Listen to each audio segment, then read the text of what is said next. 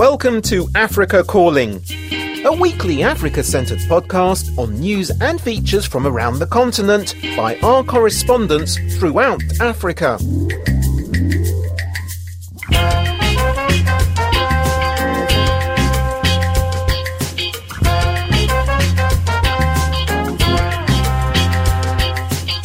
Hello and welcome to episode 15 of the Africa Calling podcast on January 29th, 2021. I'm Laura Angela Bagneto. We'll be hearing about the top stories from the African continent, analysis from African experts, and reports from the field. We'll get the latest on the fighting in and around Bangui, the capital of the Central African Republic. In Darfur, deposed Sudanese President Bashir's ugly legacy is rearing its head again as fighting continues. We'll hear more from our analyst on this. Plus, we'll speak with our correspondent about how Liberia's president envisions pulling the country out of its current economic crisis. And from RFI's Hausa service, we'll speak about how Nigeria's Buhari has promoted northerners as security chiefs to try and root out Boko Haram up north. And finally, from the Gambia, our correspondent goes to the border town of Farafenni to find out why groundnut farmers prefer to sell to Senegalese traders. But first, a short recap of this week's news. Democratic Republic of Congo lawmakers on Wednesday approved a motion to force out Prime Minister Sylvestre Ilunga Ilunkamba, who is considered a loyalist of former President Joseph Kabila, paving the way for a pro-President Felix Tshisekedi Prime Minister. Security forces in Uganda have withdrawn from around the home of presidential challenger Bobi Wine after holding him under arbitrary house arrest for 11 days. Tunisian riot police turned water cannons on protesters outside parliament on Tuesday after nights of demonstrations by youths who clashed with police against inequality and police abuses. Burundi's ruling party has named hardliner Reverien Ndukuriyo as its new leader of the CNDD-FDD party. He hails from the hardline wing of Burundi's regime, which has been accused by human rights watchdogs of brutal and long-running abuses.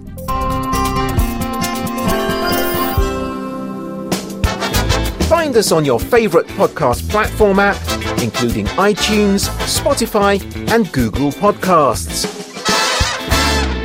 In Mali, the authorities dissolved the CNSP this week, the National Committee of Salvation for the People. It's the group created by the military who overthrew President Ibrahim Boubacar Keïta in August. The regional body of the Economic Group of West African States, or ECOWAS, who mediated after the coup, demanded that the group be disbanded as part of the conditions for the new government's legitimacy. Malian officials dissolved the group just before President Ba Nda's visit to Paris to see French President Emmanuel Macron. Chogwa Maiga, president of the Strategic Committee of M5 RFP, an opposition and civil society umbrella group, says he doesn't trust the former military junta. Le plus important, c'est que il faut que the most important thing is that, although the military junta has loosened its grip on the institutions, we are not reassured by their way of doing things. It's not democratic institutions that are doing this. Today, citizens are prevented from demonstrating. They are arrested and detained.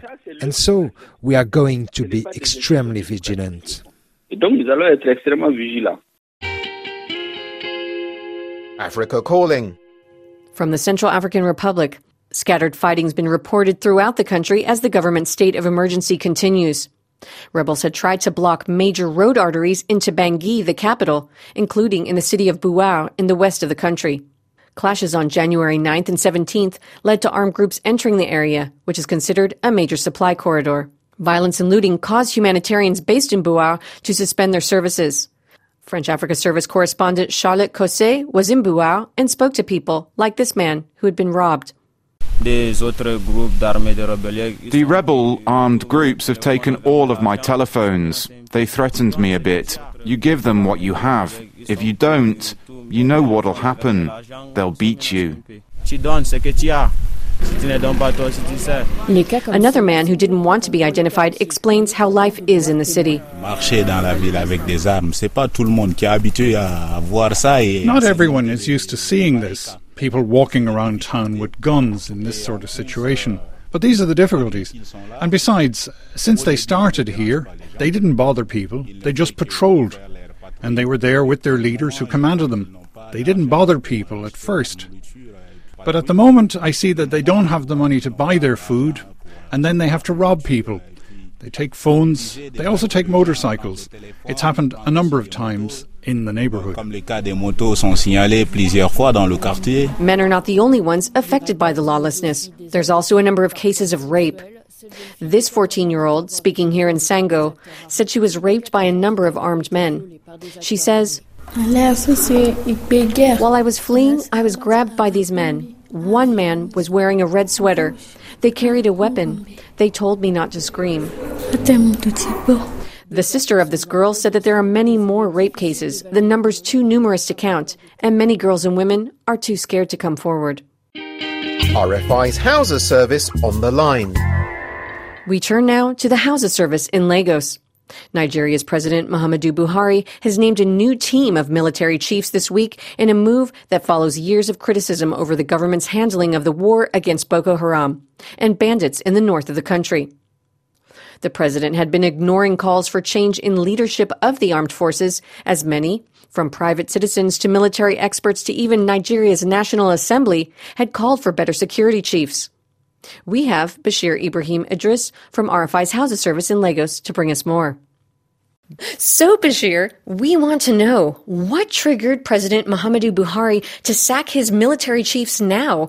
Was it a specific event or an attack, or was this a long time coming? I think it has to do with the culminating of issues that has to do with the Nigerian situation. You know, the service chiefs has been on for over 5 years since the arrival of President Muhammadu Buhari as President of Nigeria. At the initial stage, there were gains recorded by the military, especially when it has to do with the issue of Boko Haram and banditry. But later, there was a resurgence from the Boko Haram terrorists or gunmen that have triggered more attacks in the northeastern part of Nigeria. And again, the issue of armed banditry and kidnapping, as well as cattle rustling within the northwest, has also become a visible issue in the Nigerian security context. These were some of the reasons that made several Nigerians, including retired military experts, to demand for the replacement of the service chiefs. But the president often ignores such calls, even the ones coming from the National Assembly, until he decides on his own to do away with them. Now, these military chiefs have been immediately replaced. What do you know about them? Do they have any experience of working up north, or do they have ties to the north? Yes, absolutely. When you look at the current Chief of Defense Staff, his name is Major General Loki Irabo.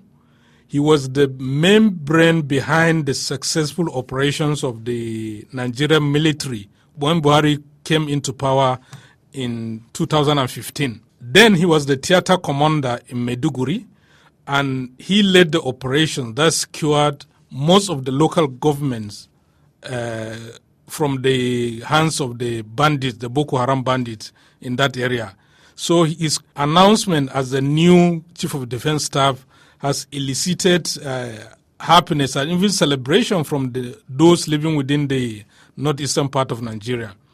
And I know at a point the new Chief of Army Staff was also a theater commander in Maiduguri fighting the Boko Haram war, even though he didn't stay long, but he was able to capture 5 Boko Haram commanders and kill several others.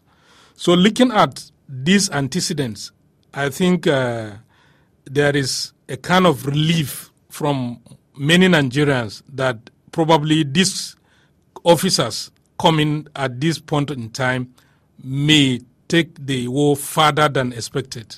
And it seems that Rear Admiral Awal Zubairu Gambo is actually from Kano State, so that's also a positive. Yes, apart from the Gambo from Kano, the Chief of Army Staff is from Maiduguri, is from Sokoto. And at the point, he was a theater commander also in Maiduguri fighting Boko Haram. So the war is not new to him.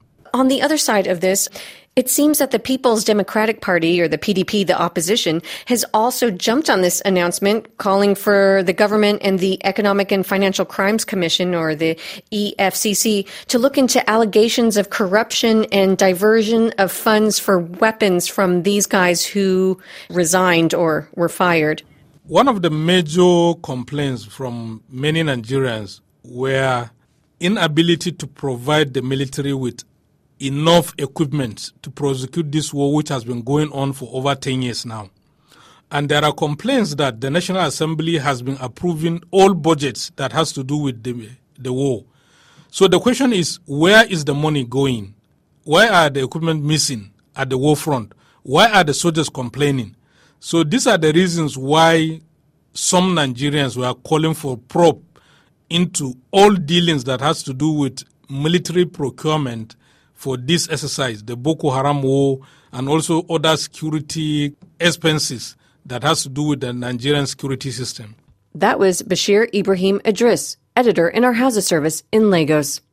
As Buhari was making a sweeping change in the top Nigerian security positions, at least 30 people were kidnapped and 12 others killed in a series of attacks carried out in the early hours of Thursday in northwest Kaduna State, according to eyewitnesses. Check us out on Twitter, Africa__calling. We're at Africa__calling. We now turn our attention to Sudan, specifically Darfur. In mid-January, hundreds of people were killed in clashes with violence between different tribes. RFI's Daniel Finnan talks to a Sudan expert about how this all fits into the withdrawal of the UN peacekeeping mission. At least 250 people were killed on the 16th, 17th and 18th of January in Darfur. And according to the UN, some 123,000 people fled the outbreak of ethnic violence. Attacks took place around Kriding camp in West Darfur, spreading the next day to South Darfur's Garida locality. Clashes saw fighting between Masalit and Arab communities, as well as Falata and Reziget tribes. All of this comes amid the withdrawal of the joint UN-AU peacekeeping mission in the region, UNAMID. For some analysts, this violence is the result of years of playing different tribes off one another during the rule of deposed President Omar al-Bashir. We spoke to Suleiman Baldo, a senior advisor at The Century, a non-profit organization based in Washington, D.C., working on conflict. What is the background to this intercommunal violence? Why are these people in West and South Darfur at odds? The matter of strategy in fighting insurgencies in Sudan, Bashir regime militarized the tribes, particularly in Darfur, where the largest challenge was from the Darfur rebel movements. Over 30 years, major tribes were armed, trained by government army, and they were allowed to have their own militias. So there is a sense of autonomy for each particular group. Some of these militias were actually integrated into government operations, counterinsurgency operations. The most infamous among them, is the cluster of groups known as the Janjaweed. All of these militias are still out there.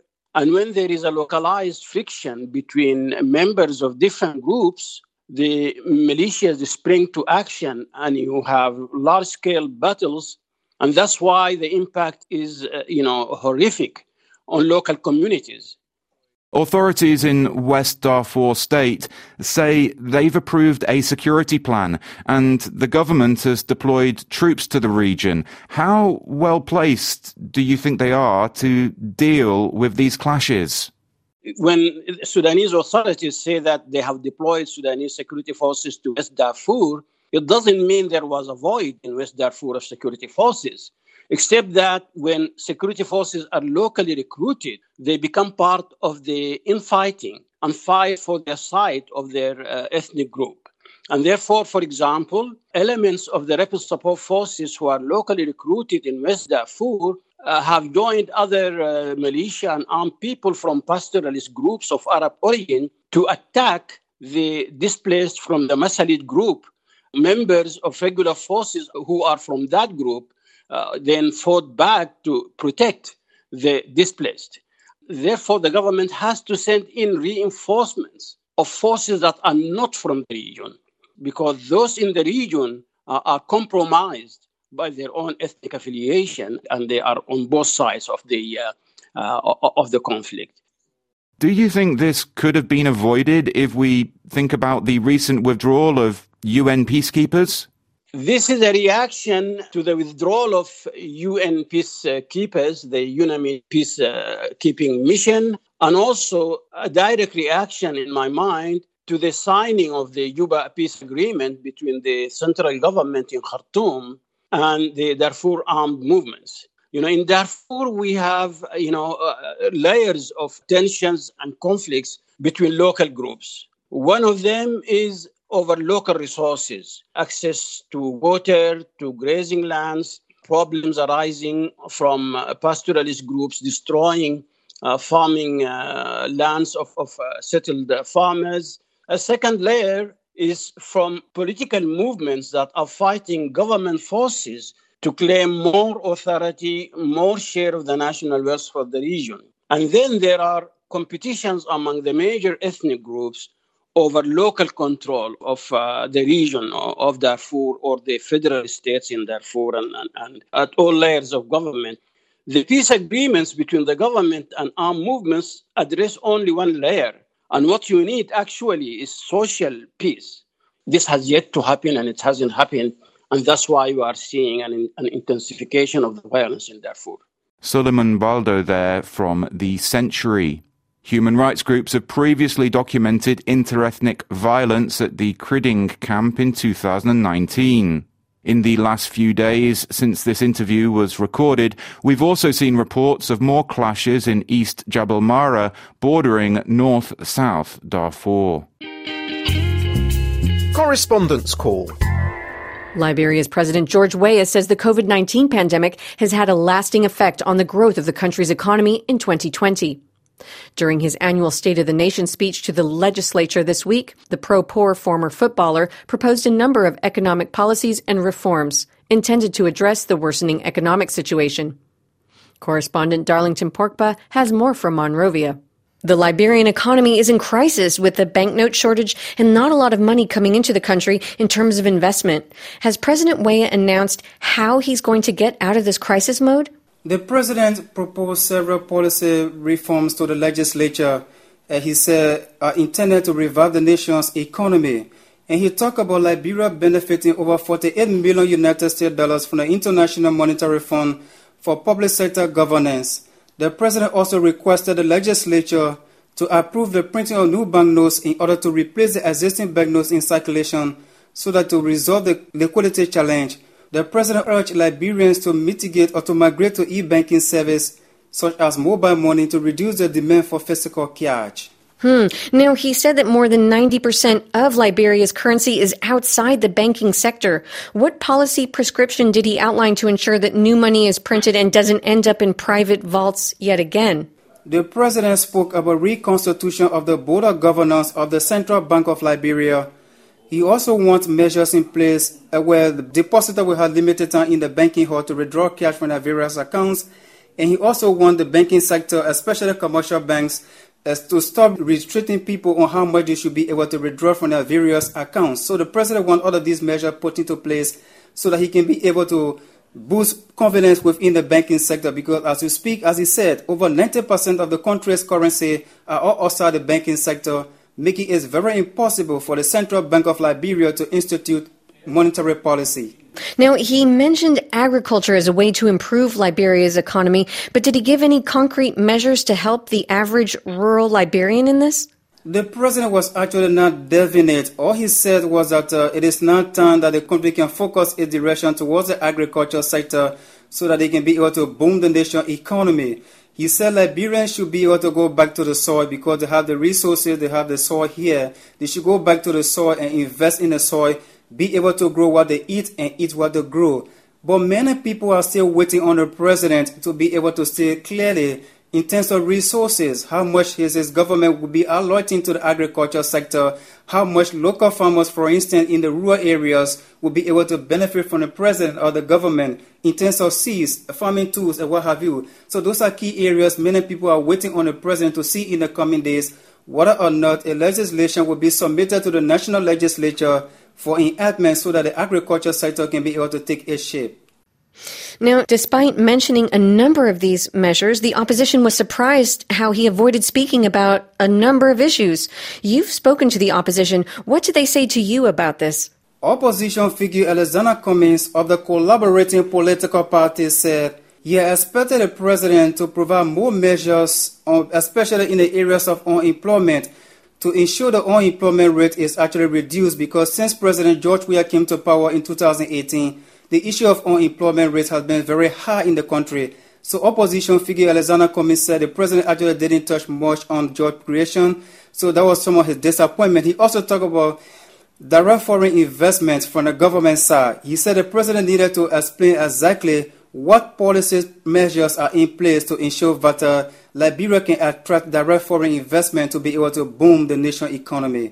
Additionally, he said the president should have provided more information or clarity on how the country's debt portfolio grew from $1.28 billion United States dollars in 2019 to over $1.58 billion United States dollars in 2020. He said under a year, the debt of the country has grown so exorbitantly, so he expected the president to have provided more clarity. And the alleged failure on the part of the president to explain the whereabouts of the 20 billion local currency that was printed in 2016 to 2020, among others, are areas the opposition leader said he was actually disappointed when he listened to the president. Now, as he hits the halfway mark in his presidency, do you think Weah still has support? What are people telling you? On the overall, Liberians are hopeful. Many people you speak to them on the streets of Monrovia or parts of the country, they are actually concerned about the issue of the economy. As it is, many people are unable to send their kids to school. There is no job. So most of the people are actually waiting to see what practical steps the government of President George Weah will institute in the coming months to ensure that the issue of the economy can be resolved, so that when people get to the banking sector for money, they can be able to get their money on time and not wait for 3, 4, 5, or 6 days or even 1 week to get money from the banking sector. That was correspondent Darlington Porkpa in Monrovia. In other related news, Gabriel Ilongima Massaquoi, a Sierra Leonean man, has been charged with war crimes and crimes against humanity in Finland for his role in Liberia's civil war 2 decades ago. He's accused of rape, murdering disarmed soldiers and civilians, and recruiting child soldiers between 1999 and 2003 when he held a senior position in the Revolutionary United Front, a Sierra Leone rebel group that fought in Liberia. Reports from the field. In the Gambia, President Adama Barrow recently concluded his annual nationwide tour that included visiting groundnut markets and speaking to farmers. Agriculture contributes about 33% of the small West African nation's gross domestic product, of which groundnut is the highest contributor. But the Gambian economy is losing out due to low pricing and a new blight. Gambian farmers are selling their groundnuts to Senegalese wholesalers who generally pay premium price. Correspondent Sally Jang reports from Farafenni Market in the Gambia to find out more. Tons of groundnut have been sold to Senegalese wholesalers in the Gambia, especially in most of the villages on the border of the two countries. Gambian farmers often complain of lack of support from the government and the inadequate price offered. At government purchasing centers, where they sell their wares to the government agents, there are few groundnuts available for sale, unlike previous years. Farafenni is a provincial town in the country's North Bank region. In the town, Farmer Fofana manages a government-owned purchasing center there, locally called SECO. The center used to purchase between 300 to 400 tons of groundnuts. This year, he is not sure of even reaching 100 tons for sale or export. There are some failures in this year's trade season because the $23,000 or around $440 per tonne doesn't seem a good price to farmers. That's why most of them took their groundnuts to Senegal, or the Senegalese will come here to the farms or houses and buy them at 52 cents per kilo, while we are buying at 44 cents. That's the difference. Last year we bought up to 300 tonnes, but this year we couldn't get 70 tonnes, and that really shows that we have a failure on our hands.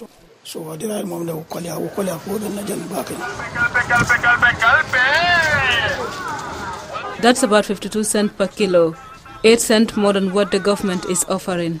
A farmer Yoruba said he had a bumper harvest this year like many other farmers. According to him, most farmers would have loved to sell their groundnuts to the government agencies, but the price offered is not encouraging. Decision is somehow fair, but definitely the price is low. The price, that's the only problem. Hadn't been the price is okay, all Gambian farmers will sell their groundnut to the governments. I know that. I need to support my country in terms of development, and our best resources here is groundnut, but the price is low. While most farmers prefer to sell to the wholesalers, some are still selling to the government. Binta is one of them, who is at the government purchasing center. I needed money, and selling groundnuts to the cooperative has more benefits than selling to those coming to our homes to buy it. Selling here is better for me. I brought 2.5 bags of groundnuts, and I was given another 1.5 bag to bring along. Gambia Food Processing and Marketing Corporation is the government agency responsible for pricing of groundnut every harvest season. At the beginning of this year, the price for a kilo of groundnut was at about 0.40 cents. However, during the president's just concluded nationwide tour, the price was increased to 0.44 cents, following a public outcry that the initial price offered is inadequate. In Farafenni, a famous weekly market locally called Lumo in Wolof attracts businessmen from both Gambia and Senegal. Although the Gambia is a major groundnut exporting country, it is gradually losing that status due to aflatoxin, a newborn crop disease that emerged in 2013 and still exists today. Agronomist Ibrahim Njai from the Groundnut Corporation in Banjul explains how aflatoxin affects groundnuts for human consumption. It's a byproduct of a fungi called Aspergillus flavus. So it is born in the soil. The crop, when it is maturing, if there's any hairline crack on the pot, it can intrude in it. And if the conditions are favorable, it can develop. It can also happen during post-harvest, when you don't quickly dry your nuts, when you don't pick it, There must be some good post-harvest technique to prevent it from happening. Aflatoxin is carcinogenic. It can cause liver cancer in humans. It can contaminate groundnut, it can contaminate maize, coos, and etc. So in the Gambia, it's been widespread, and the toxins are high in some areas. The Gambia no longer exports groundnut to European markets due to aflatoxin. Most of the country's foreign exchange in the agricultural sector comes from Asian markets. While the Gambia used to export more than 6,000 tons of groundnut worldwide, it now exports less than 1,000 tons. For now, the groundnut farmers at the Lumo are trying to make the most of their harvest. They have bills and school fees to pay, and they hope that government groundnut prices will go up and aflatoxin will be eradicated. Reporting for Africa Calling from Farafenni, this is Saleh in the Gambia. Africa Calling, produced by Radio France International. We're almost at the end of our program, but we have music maven Alison Hurd in the studio. Hi, Alison. What song do you have for us? Hi, Laura Angela. Well, listen, any excuse to listen to the wonderful Salif Keita, who's sometimes known as the golden voice of West Africa. He's such a legend, isn't he? Yes. Always threatening to retire, but he's still singing at the age of 71, and he's very young at heart. He features on this song. It's by the French singer Erwan Seguillon, who goes by the name R1. He invented what's known as a rap musette, if I may say slightly melodic version of rap. That was 20 years ago. And Keita joins him on this song. It's called Des Humains, or Humans, and it's from R1's album La Gouache. Now, the song has quite a poetic side, as you will hear, but it's also got an angry edge to it. The two of them sing about how the world is being dehumanized by war, money and screens. The video, by the way, is worth a look. It was shot in the Malian capital, Bamako, and we see Keita in full combat fatigues, a radical change from the traditional boo-boo costume that we're used to seeing him in. I hope you like the song. Oh, great. Thanks for listening to episode 15 of Africa Calling. We'll leave you with Salif Keita. I'm Laura Angela Bagnetto. This episode was produced by Daniel Finnan, edited and recorded by Erwan Rome and Nicolas Doro. Goodbye for now.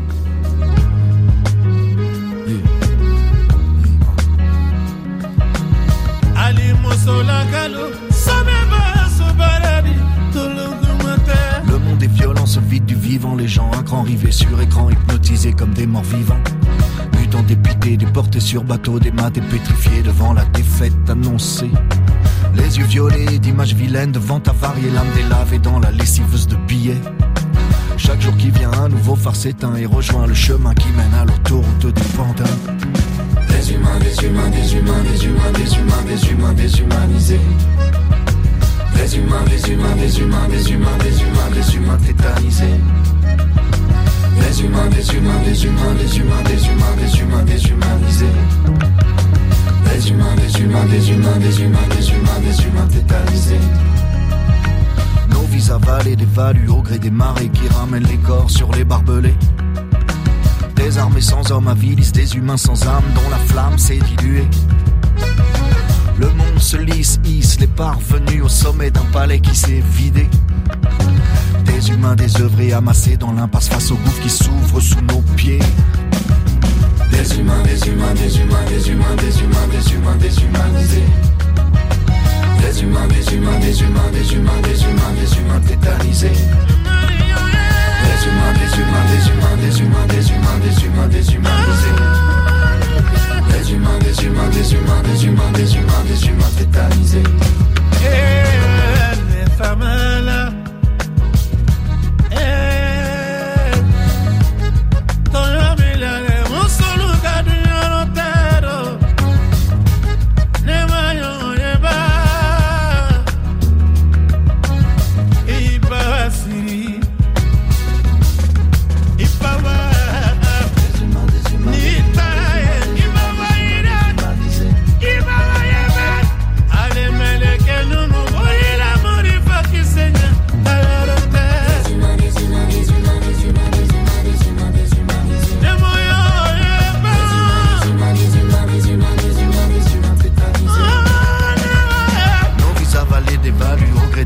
Qui ramènent les corps sur les barbelés. Des armées sans hommes avilisent des humains sans âme dont la flamme s'est diluée. Le monde se lisse, hisse les parvenus au sommet d'un palais qui s'est vidé. Des humains désœuvrés amassés dans l'impasse face au gouffre qui s'ouvre sous nos pieds.